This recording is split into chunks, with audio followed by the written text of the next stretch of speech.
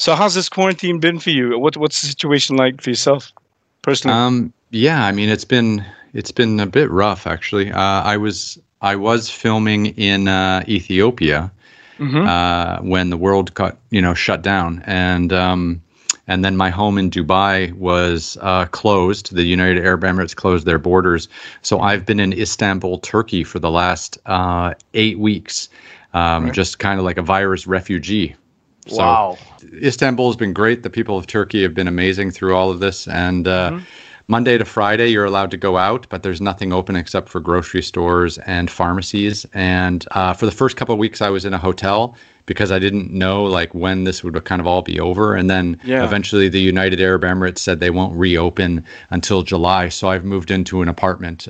So this is just one of the rooms in the apartment with a white wall. So, so that's where I am at the moment.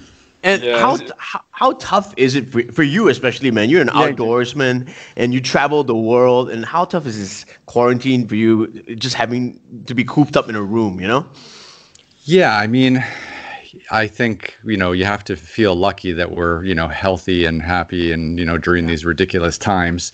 But yeah, I feel like a caged bird. But obviously there's like bigger issues than my own personal satisfaction of wanting to go outside and things like that. So, you have to play for the bigger game. But, I try to stay busy. I try to do exercise. I found a few people on YouTube that do these like great workout routines. So I'm just following along with them and trying to keep my mind and body fit so that hopefully I can get back out and start traveling again someday.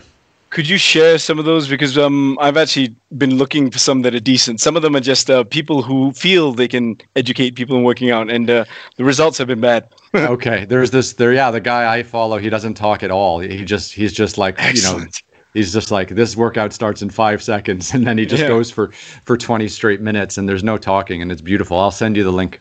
Nice. That sounds like a great idea. Yeah. Okay, now, you, especially someone who's moved from Canada, gone to China, and how has it been with keeping up with old friends? Like, I've always wanted to know someone who travels as much as you do. I mean, this is the worst way to put it, but do you actually lose friends in the process? Do you keep in touch? Is now a good time to keep in touch? Yeah, actually now is a good time. So, I graduated from the University of Toronto, and then I moved to China, and I was living in China for about 16, 17 years. I was working for the New York Times and working for Time, Newsweek, Forbes, and Fortune for about a decade before I just started doing television shows. You lose a lot of friends when you move to the other side of the world, for sure, because your friends want your time and they want you to send them messages every now and then and ask how their kids are and stuff like that. And I'm not the best at that. So, I mean, I try to, like, when I'm in town, I definitely try to make an effort to see people. I just wanted to know, right? Like, when you were filming Expedition Asia, you seem like a brave man. I've watched some of your YouTube clips. Was there a particular moment in time or a particular thing that happened that scared you a little? The only thing that really scares me is like Mother Nature. Like, this is where you have to have respect. There's a story behind this for sure. Okay. Yeah, so, I mean, there always is. And, snowstorms, thunderstorms, high altitude wind, all these things just make life difficult. And I just feel like the one thing that you can always, be ready for is bad weather. And if you're always ready for bad weather, then you're not surprised when it does come, and then you're a little bit more prepared. I mean, when we were filming Expedition Asia in India, we were up in the Himalayas just outside of Manali, and we just got caught in like a 4-day snowstorm, and it just wouldn't stop. And, and we film it and we talk about it, and, our guides are just like, I don't know. And there's crevasses up in the mountains, and there's always danger. I think the most important thing about Expedition Asia is it's not really dangerous. It's just kind of like wanting to explore the best places in Asia, on your own 2 feet, and then just assuming a certain amount of discomfort. Because, in China, we walked across the Badain Jarain Desert. In Indonesia, we went through the Balinese island rainforests, and we trekked through the highlands. There's great ways to see Bali, and then you can trek through the rainforest, which is a little less comfortable. But, it was exciting because we got to see a part of the island that most people don't see at all. So, that's the idea, is just trying to break some stereotypes of what's available and what we can see and do in all these places. Where do you expect to be in the next 10 years after you're done with the show? I mean, what do you want to do? Is there anything that you feel is unreachable right now that, you eventually will be able to do? I'm pretty comfortable. Like as long as I can wake up every day and make content and be creative and tell stories, I'm happy. So, I just launched my own podcast. I've been making a ton of YouTube content while under quarantine here in Istanbul.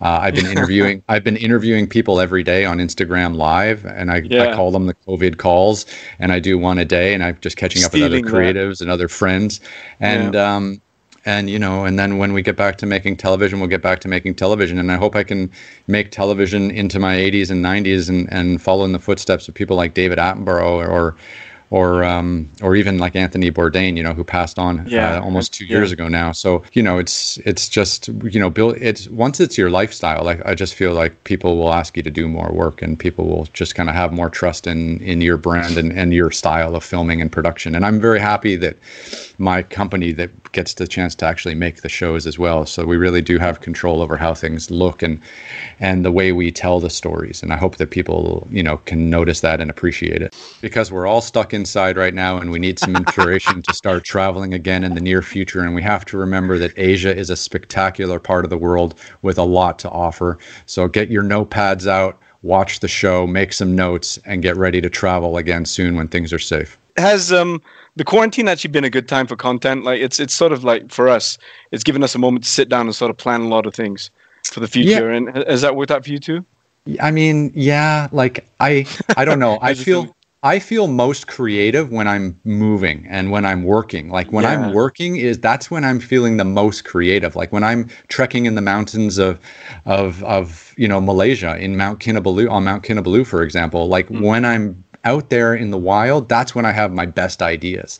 I'm making a lot of content in Istanbul, and I'm doing a lot of interviews and all this kind of stuff, but I haven't had the kind of ideas like I have when I'm really out there filming. Out there, And that's kind of where my idea generation comes from. So, I'm locked down and I don't feel very creative. I feel like I'm just kind of passing time, and it's not where I want to be, and it's not, the way I get my creative juices flowing. I'm just kind of like, I feel like I'm in a little bit of like a hibernation. Like we're all just, trying to survive, trying not to eat too much, trying not to drink too much, and just waiting for spring to come. I hope that you get out there soon, and I'm sure everybody can't wait to see the show, especially the Malaysia part, because Mount Kinabalu is very close to our hearts.